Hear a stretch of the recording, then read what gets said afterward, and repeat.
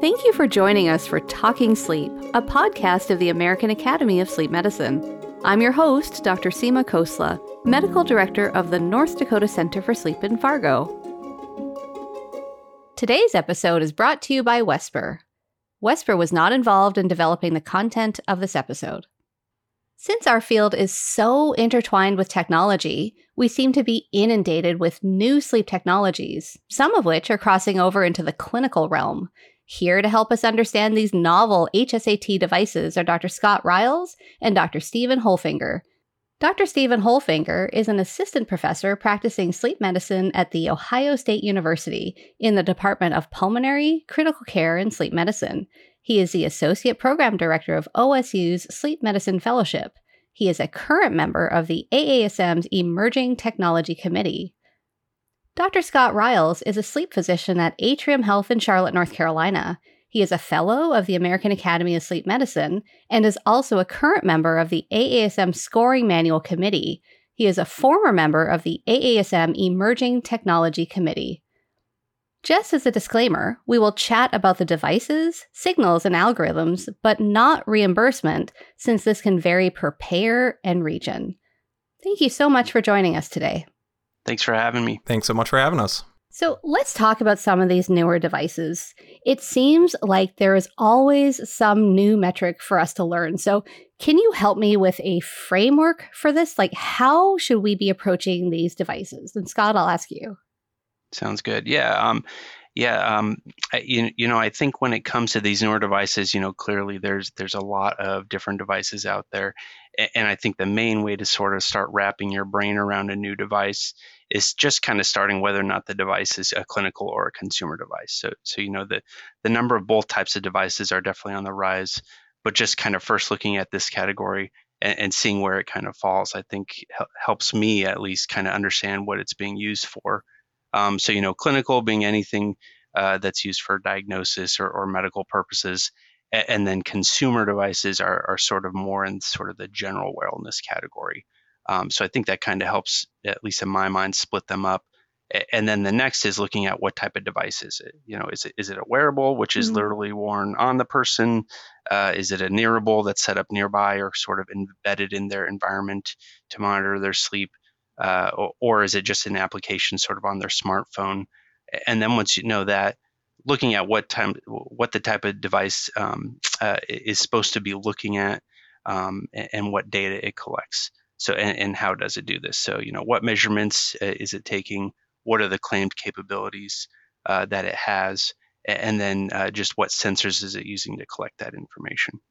So how do you figure out if it's clinical or consumer? Is that sort of based on what the manufacturer says? I guess technically a quick way would be looking at if it's FDA cleared or approved. I mean, all clinical devices must have an FDA cleared or approval rating. In general, the kind of general wellness things may be FDA registered, but they do not have to be. But it's mainly, if something is used for like diagnosis or medical purposes, then it's technically clinical. That's fair. And so you had mentioned that you have an article coming out in Montage. So is this what you outlined? I'll go ahead and answer that. The Montage article does talk about different types of devices that are out there. Devices mostly used for diagnosis is what's going to be covered in the Montage article, but it tries to break it down by whether or not it's FDA cleared, what type of sensors are used, what the intended purpose is. And just to piggyback on what Scott was saying, when it comes to trying to decide between these consumer and clinical devices, there's usually a pretty big difference because, I think of it like a lot of these consumer devices have the goal of, fitness tracking or, if they're a watch telling time, sending text, and they have these other sensors embedded in it. And then you can take and try to make as many metrics as possible from it.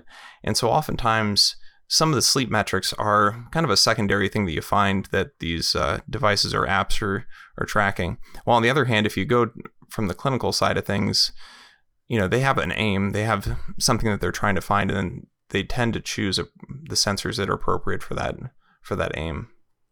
That's probably actually a really good way of looking at it. Yeah, I think the only other way that we've kind of looked at it in the, well, there's lots of ways of looking at it, but another way that we've looked at it in the past is whether or not it's a prescription device. That's kind of a more simple cutoff to say whether or not this is clinical or consumer. So talk to me a little bit about this whole FDA process. So the approval for sensors and algorithms and devices. So as far as FDA and the approval for these devices, first off, any general wellness devices, they don't require like a clearance or an approval. They're going to be potentially an FDA registered device, or they may not be. But in general, FDA classification is really based on the safety risk of a device or app, the intended use, and then also the indications for use. So when looking at safety, the device in question is sort of compared to any other prior device that is kind of similar. And it's classified as a class 1 device, which means it's low risk, a class 2 device, which means it has basically moderate or more risk than the class 1 device. And then is it a class 3 device, meaning it's high risk? So for class 1 and 2 devices, if cleared by the FDA, they carry like an FDA cleared label for marketing, and that's part of this 510K clearance process that you might hear of. And then when it comes to class 3 devices that are considered more high risk and may require some like clinical trials showing their safety, that's when devices may have what's called PMA or pre-market approval. And then just kind of the final kind of newest label that has come out is there's something called FDA granted. So that's a new term that's used if a device or app uses sort of a de novo pathway before it can be marketed. So if they're looking at it and there's no other like class 1 or 2 device that is similar to that, or there's no predicate device, then it can be FDA granted under this de novo pathway. Well, and I think that's really important, right, with all of these new signals. Absolutely, and I mean the main device that I know of that uses this FDA granted is the new. There's a new device called Sunrise that uses these mandibular movement kind of detection to gather metrics. You know what I do kind of struggle with though is when you have a device that has a certain component that's been FDA cleared, but the entire thing hasn't. So, for example, if the oximeter within the device is FDA cleared for oximetry, but then the entire device isn't FDA cleared, like how do you navigate that? Yeah, so I think that's a really good point, and it is important to keep that in mind. When you're looking at these devices, if there may be a component that is cleared, but if the broader device has not been cleared in that specific makeup, it's technically not cleared. Yeah, it can be difficult to tell. And, a good example of this might be the Apple Watch, and how the Apple Watch uses the EKG or the single lead to try to determine AFib. Obviously, the Apple Watch tries to do a whole bunch of other things, right? It's got sleep metrics that you can get. It's got pulse ox, but none of those other metrics that it's reporting have FDA clearance, which, I was actually just watching a YouTube video of a patient trying to use the Apple Watch to say, I don't have sleep apnea anymore because I tape my mouth shut. And that video got thousands and thousands of views. Yeah. And just looking through the comments, there's people like, wow, I can't believe that this is happening. So it's important to note, and you kind of have to go into this with the understanding that for some of these devices, when the public sees that a reputable company like Apple puts on something like pulse oximetry, they're going to have a certain level of confidence in the results from what the device is saying. And so we have to be armed with the information for when a patient comes in to be able to say, well, that's not FDA approved, and hopefully be able to explain, why that's important. Well, and you're right, because so much of it is maybe more robust understanding of the sort of the mechanistic portions of it, right? Like not everybody with sleep apnea is hypoxic. So it's not necessarily a great rule out, by any stretch of the imagination. It kind of reminds me of many, many years ago. Do you remember Andy Rooney that was on like 60 Minutes? And so he had done his segment on sleep. And he was just talking about how sleep is so overrated and why do people struggle with their sleep? He can sleep anytime, anywhere. And then it goes to the sort of montage of him falling asleep on the bus and falling asleep in his office and falling asleep here and falling asleep there, right? And if you look at those comments, all these people in the comments are like, you need a sleep study. And so, but that wasn't his takeaway, right? His takeaway was, what is the big deal? Like, I can sleep anytime, anywhere. It was funny because there was definitely a disconnect, right, between perception and then sort of like the people who are in the field, the clinicians and other like very well-informed patients that can sort of point out the discrepancy. Well, absolutely. And I mean, it gets really, like, let's take the Apple Watch for more of an example. Even if it's accurate at giving you a spot check with a pulse oximetry, part of the problem with it is it just doesn't have the right time base. It doesn't have the resolution. It's not doing it every second. You have to sit there for, I don't know how long, 10 seconds or so before it gives you a single reading. So I think we all know that that's going to miss a lot of sleep apnea problems. So it's being able to explain that sort of thing so it can be difficult sometimes, and maybe you don't have time during a regular clinical encounter to do it, but it's important so patients stick with therapy. So if I'm trying to figure out which of these new devices I am going to feel comfortable using and deploying on patients, can you help me figure out how you determine if it's a true signal versus a derived metric? Well, Seema, if you happen to be an AASM member, there's this place called the #Sleep Technology page.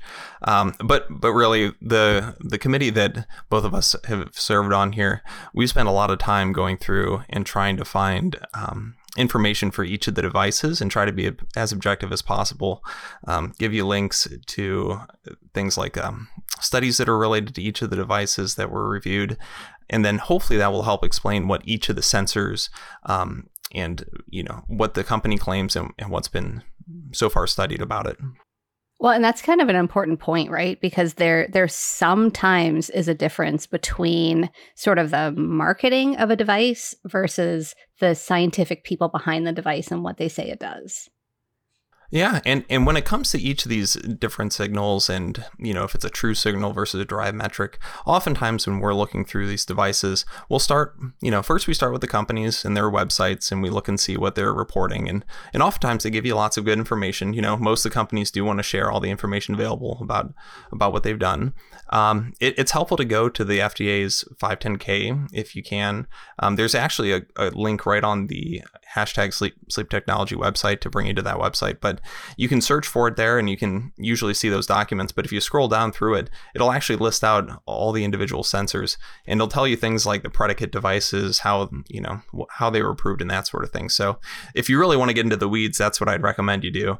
But when it comes to a lot of the signals, you kind of just have to step back and think, if let's say it's giving you something like a derived AHI metric, you kind of have to think, well, how is it calculating this, or where did it come from, or can I see the signal myself, or and usually you can figure out where it's coming from just based on the technology itself and what types of sensors it's using.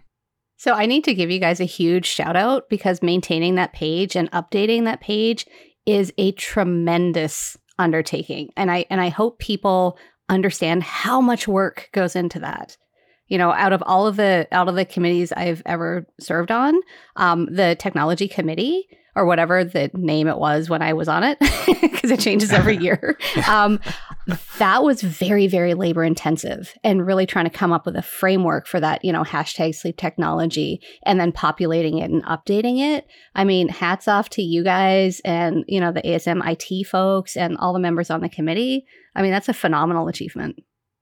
Yeah. I mean, it's been a minute since I was on the committee this last year, and I was just looking at it this last week, and they've done a solid job updating things and keeping the literature current, FDA approval, everything like that. It's looking great. Well, and with this montage article, there's a big push to try to get everything on the montage article on there. So this would be a great time to check it out once you see that. So, you kind of had delineated clinical versus consumer devices. But, I mean, can we use some of these consumer devices clinically? Yeah. I mean, strictly speaking, in a clinical sense, just because some of those consumer devices are considered general wellness devices, can't necessarily use them for like a clinical diagnosis. But that being said, I mean, I think there's certainly utility in its use, and particularly in that these devices can help engage us with our patients. So, I think it's important to note that, if a patient is coming in and they're presenting a consumer device or they're bringing us data and kind of asking our opinion on it, they're showing that commitment to focus on sleep wellness. And, if our patients are taking ownership of their sleep difficulties, they're showing us that willingness to address them, and it can be helpful. So I think, it helps us start that conversation, and then you can kind of, if they're looking, hey, what is this info giving me? You can even discuss, okay, what is the biometric that this device is looking at? How does it compare to gold standard like sleep testing? And then also kind of explain that, well, hey, maybe this isn't validated or cleared, but now we have gold standard sleep technology that in the toolbox that we can thoroughly evaluate you with. Do you know where I'm kind of going with it, though? Is I was kind of thinking about, because the ActiWatch has been discontinued, and what is going to fill that vacuum? Should we be using wearables more? And specifically maybe for when we're trying to figure out a circadian rhythm sleep-wake disorder, or maybe prior to MSLT. There's that article that was published, I don't know, maybe a year or two ago, that showed that the ability of several wearables to detect sleep and wake was actually better than actigraphy. Yeah, I mean, I think wearables will certainly, I think they definitely be reasonable for this scenario, especially, when I think of like taking the place of like a filled out sleep log that people are bringing in before an MSLT that, hopefully was filled out along the way, but you never know if it was, kind of doing their homework at the last second. In their car parked outside before their test, yeah.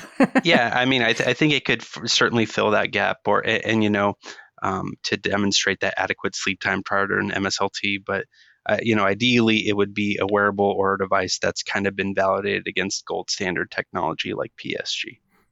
So let's take a short break. And when we come back, we'll talk more about sleep technology and novel HSAT devices. You're listening to Talking Sleep from the American Academy of Sleep Medicine. With Wesper, sleep management is so easy. You could do it, well, in your sleep. Wesper delivers a powerful sleep management platform built to address sleep conditions from testing through ongoing care. From home sleep apnea testing and sleep disorder testing to remote patient monitoring, patient titration, outcome management, and much more. It's sleep management made easy. Learn more at wesper.co. Welcome back to Talking Sleep. We're talking with Dr. Ryals and Holfinger about technology in the sleep field. So let's talk about some specific signals with these novel HSAT devices. So, Scott, is PPG the same as PAT signal? So short answer, no, but there is some overlap. So basically PPG, which is photoplethysmography, so that's a non-invasive optical technique. And as tissue is interrogated with light with specific wavelengths based off of the absorbance and the tissue fluctuations, the resulting signal is basically amplified, filtered, and processed. And then we get this characteristic PPG waveform that we get out of that. And out of that waveform, there are both direct current and alternating current components that can be looked at. And then physiological parameters can be derived. So hemoglobin saturation, pulse rate variability, also respiratory rate, respiratory events, parasympathetic and sympathetic activity can sort of be derived from looking at that. And PPG has kind of been used ever since in wearables, at least for sleep, since about 2013.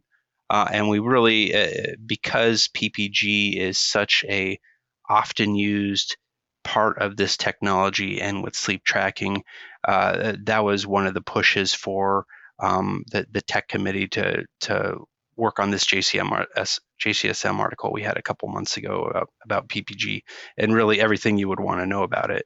And then when you compare that to PAT or peripheral arterial tonometry, what that's mainly looking at is that's basically done with a probe that's worn on the finger, and the signal from that is essentially a measure of the pulsatile volume changes in the peripheral arterial bed in the digit. So basically, with sympathetic tone increases, you can see varying blood volume in the finger, and when kind of coupled with actigraphy, that is where technology like the WatchPat is able to diagnose sleep apnea based off of estimated sleep time and looking at respiratory events.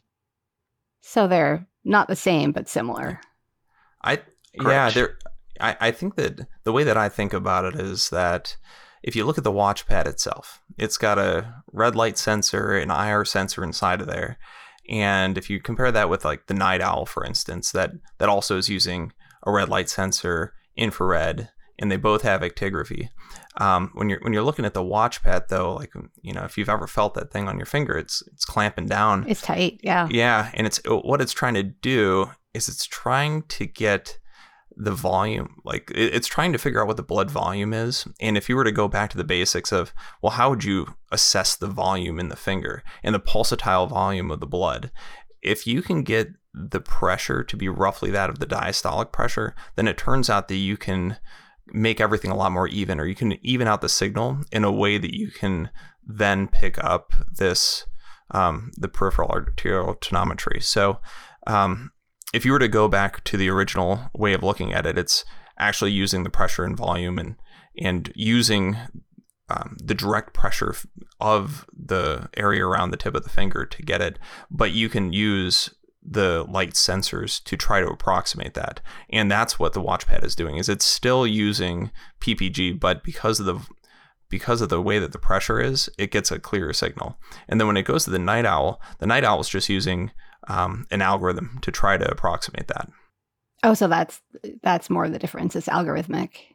As best as I understand it, that's pretty much what's going on. And it does get complicated, right? Like when you get out into the weeds and you really try to understand it. It's one of those things that, like, in the moment, I totally get it. That if I back away from it for too long, I have to remind myself about it.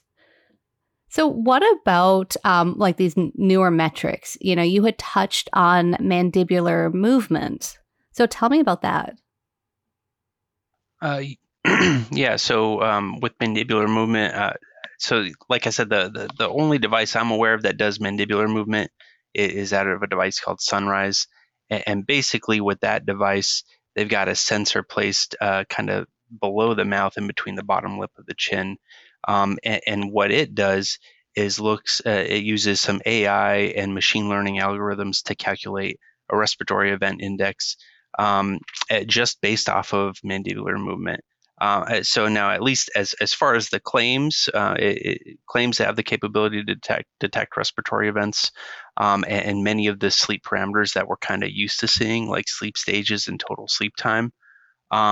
There are some articles that are referenced for this device, being compared to PSG, and kind of the best way to access those, we've actually got those labeled on the #sleep technology website to look a little bit closer. Because they also claim that it is equivalent to esophageal pressure, right? That's right. Yeah. And I can't explain.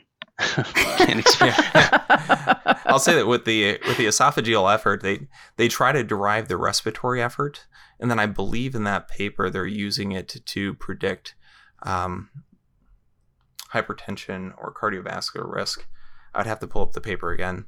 But it's there's so many new metrics that we really need to wrap our brains around, right? Because we need to have faith in these in the signals and the algorithms, right? And faith in the data that's coming out of it, because it's not just sort of stuff that we're playing around with. I mean, this is potentially diagnostic for our patients and affects whether what advice we give our patients, and so it's a really important thing.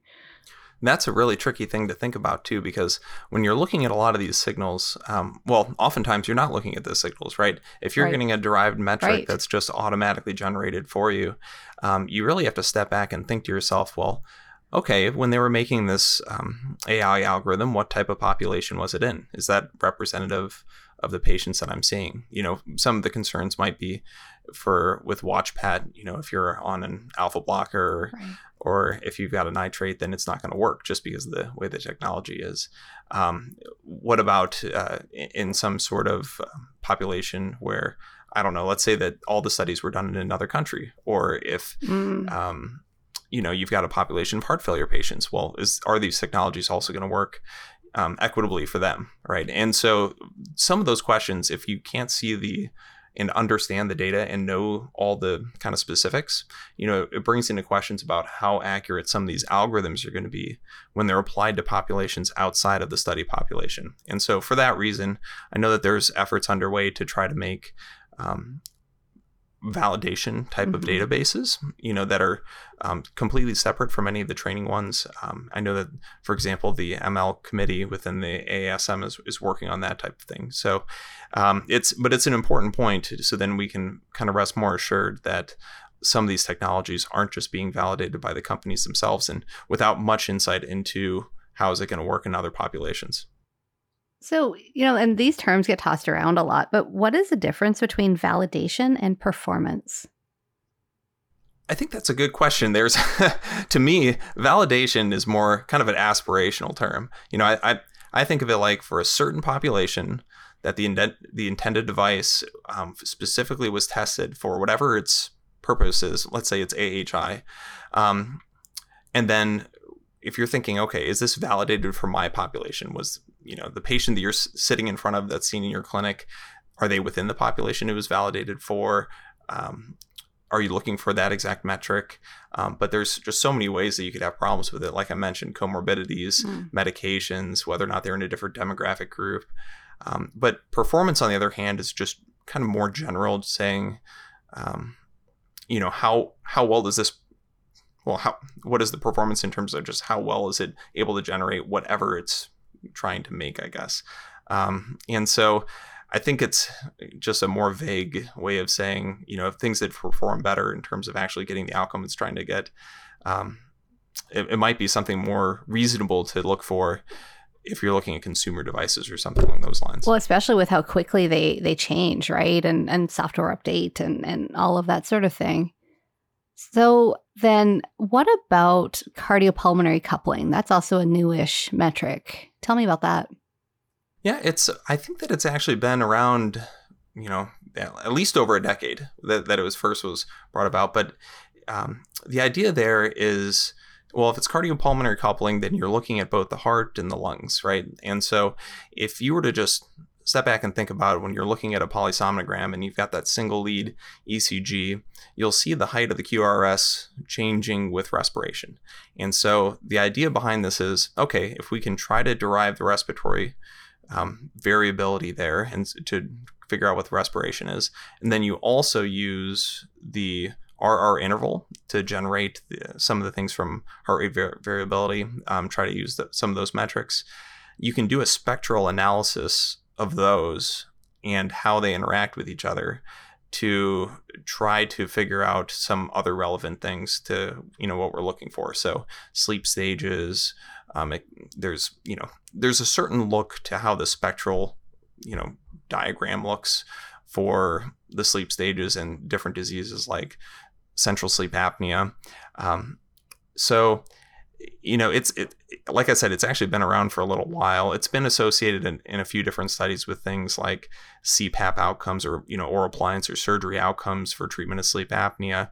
And if you try to mix it with the cyclic alternating pattern, then it can help try to figure out sleep stability. But it's not real clear how much it really adds to the polysomnogram. Well, and it's interesting, right? Because then there are these sort of newer metrics that you can, I don't know if extrapolate is the right word, but they kind of comment on your sleep with this cardiopulmonary coupling device. And so it's interesting. Some of these are hard for me to wrap my brain around. Yeah, I think we've for a long time we've known.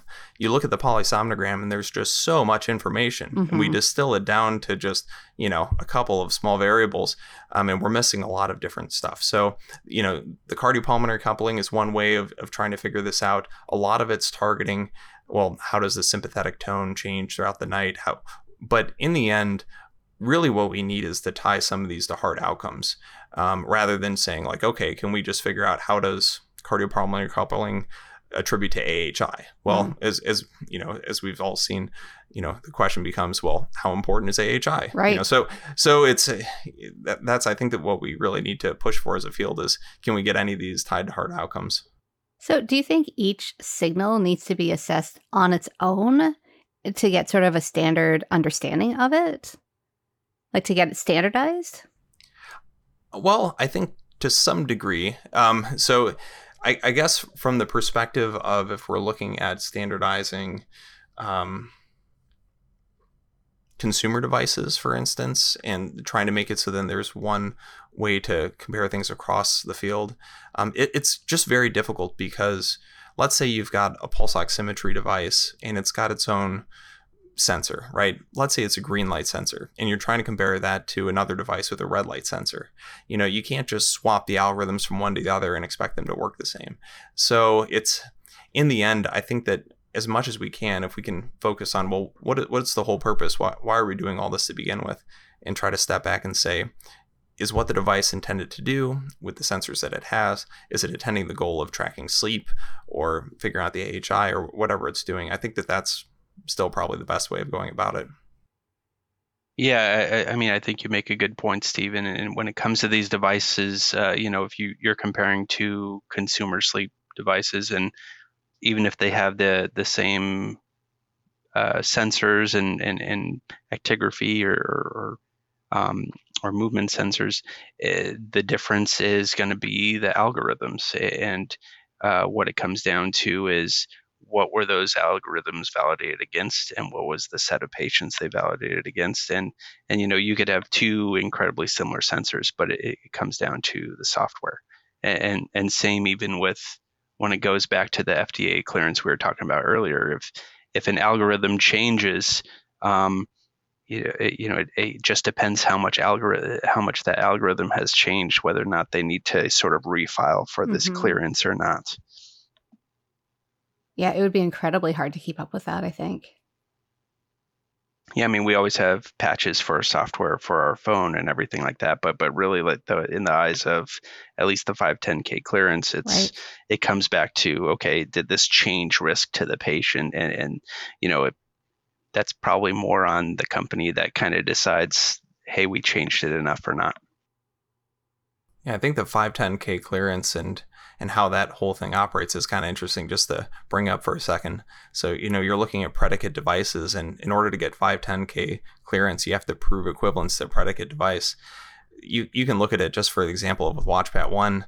If you pull up the 510K, it'll say, well, we compared it against the WatchPat 300. And then if you pull that one up, it was compared against the WatchPat 200. Yep. Then in that one, it was compared against the WatchPat 100 in BioSleep. And so you're going back to 2008 and then 2001, and those aren't even online anymore. And so a lot of this is, equivalence to prior devices to get seek approval for things. And so it makes you sometimes question, well, like, okay, at what point are we going to have to prove these things work? Well, and that's kind of it, right? We're kind of building on these predicate devices, and a lot of them have changed pretty significantly. Yeah, I think specifically for that example, if you go back to some of the earlier WatchPat things, they specifically state in there that this is not intended to track sleep stages, which is one of the features that it's trying to do now to improve the AHI sensitivity. So, yeah.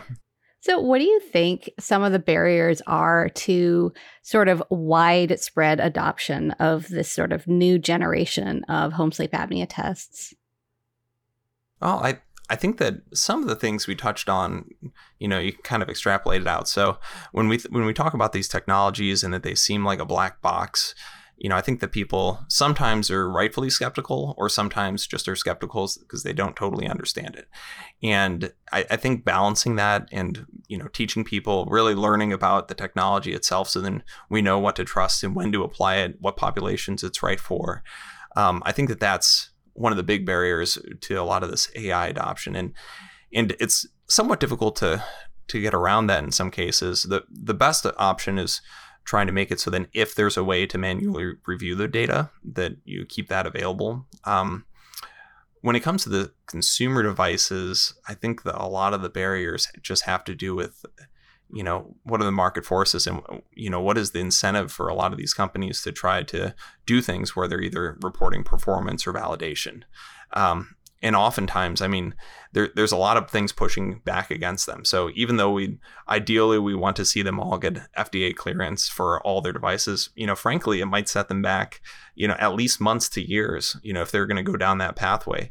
And from their perspective, they need to stay ahead of the curve. And so what we might have to do is try to accept or find out at what point some of these other performance metrics are acceptable to us. As you already mentioned, if in some ways these consumer devices are better than actigraphy, which we've accepted as the standard of care, for tracking sleep before the MSLT, maybe we need to adopt some of these things. And frankly, in my opinion, I think that the technology is going to just keep on advancing and possibly go even faster forward to where, as consumers come in to see us, they'll have devices that arguably are fairly accurate at tracking sleep, and they're going to expect us to know what to do with them. So I think we need to try to get ahead of the curve so then we understand all these devices and what's coming, so then we can make appropriate recommendations when people come to us. Well, and I think part of what I'm sort of hearing in the background is maybe we have to have more collaboration with industry and with the people within industry who are developing these devices, so that they can find metrics that we find clinically helpful, not just that their device happens to have this cool new feature. It's whether we think it's clinically appropriate and helpful for us. So maybe a little bit more collaboration. Yeah, I think that'd be fantastic. Yeah, I think collaboration, and then also just if we could know the types of populations that their algorithms and whatnot have studied, that would give us a good idea of, okay, can I apply this to my patient population, or as we mentioned earlier, if there were data sets that the different devices could be trained against that have not only a diverse population, but different sleep disorders that, within it, that would kind of help us know, is this good for this population or not? You know what? I think that's a really important point. And maybe that's not as protected, with all of this. It's such a competitive industry, right? And everybody's worried about their own secret sauce, but maybe at least sharing the population that they've done their testing on, maybe that's a good first step. Yeah, and I think any way you slice it, going forward with these devices and understanding if they're good at what they purport to do or not is they've got to be validated against a gold standard technology. If they're telling us sleep time or sleeptages or something, we want to have them validated against some of the same metrics that we're used to seeing, and that comes back to validating against polysomnography. Yeah, I would agree. I think that that's where we absolutely need to start right now, just based on the available information that we have, is that we need to push for transparency, and then we also need to try to push for as much validation as we can reasonably expect, and then use what we can to make our patients as good as possible. Yeah, this may be a way for us to, kind of chip away at that 80% of sleep apnea that's undiagnosed, and, maybe make things more accessible for our patients. Yeah, I wonder if we're ready for it. If all these consumer technologies start actually, telling everybody how low their oxygen levels are getting at night, that might be a wave that we're not ready for. I am, but maybe we sort of partner with our primary care docs and sort of help them with this too, right? Because they're not going to come see us first. Probably they're probably going to go see their primary care doc. Would be my guess, anyway. Absolutely. I mean, this is the point where we really need to think, how can we transform the field into a way where we can see a lot of patients, quickly, efficiently, find the people where when we treat them, they're actually going to have real meaningful outcomes. So as much as we can do to move towards that, the better. But so it was a little bit like diabetes used to be, right? Like it used to be that every person with diabetes saw the endocrinologist. And now that's not the case. And maybe it needs to be a little bit more like that. Not everybody with obstructive sleep apnea needs to see a sleep person. Maybe we just provide enough support and education for our primary care colleagues where they can sort of take care of the straightforward bread and butter obstructive sleep apnea patients. And then maybe we do the ones that are a little bit more complex. Yeah, I think depending on how you define sleep apnea, if you use one of those like kind of very inclusive definitions, then I think the prevalence is kind of similar between diabetes and sleep apnea, those really mild forms. But the number of sleep docs is certainly much less than endocrinology. So it will be required to get the primary care docs involved. So final thoughts? Stephen, I'll let you go first.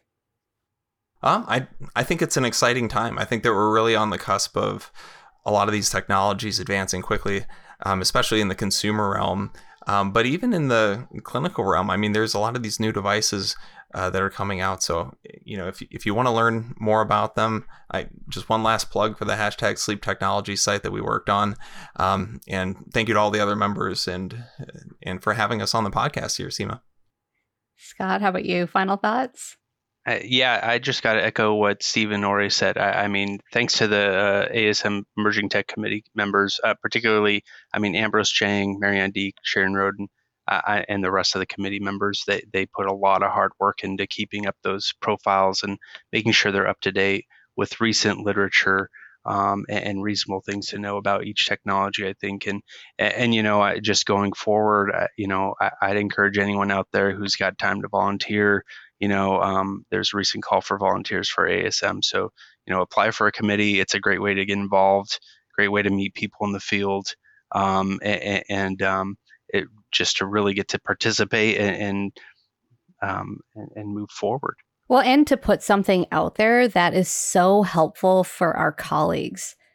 I haven't been on that committee in years. And I look at that website, when I have some new gadget, I'm like, oh, let me go check on the sleep technology website and see what it says. And I have faith in that, because it doesn't have commercial bias. It's all sort of clinical and robust. And I really do appreciate it. So thank you so much for joining us today and to help us better understand all of this new emerging sleep technology. Thank you so much for having us. Appreciate it. Thanks for listening to Talking Sleep, brought to you by the American Academy of Sleep Medicine. For more podcast episodes, please visit our website at aasm.org. You can also subscribe through your favorite podcast service. And if you enjoyed this episode, please take a moment to leave a rating or review. For more feedback or suggestions, email us at podcast@aasm.org. I hope you'll join us again for more Talking Sleep. Until next time, this is Seema Khosla, encouraging you to sleep well so you can live well.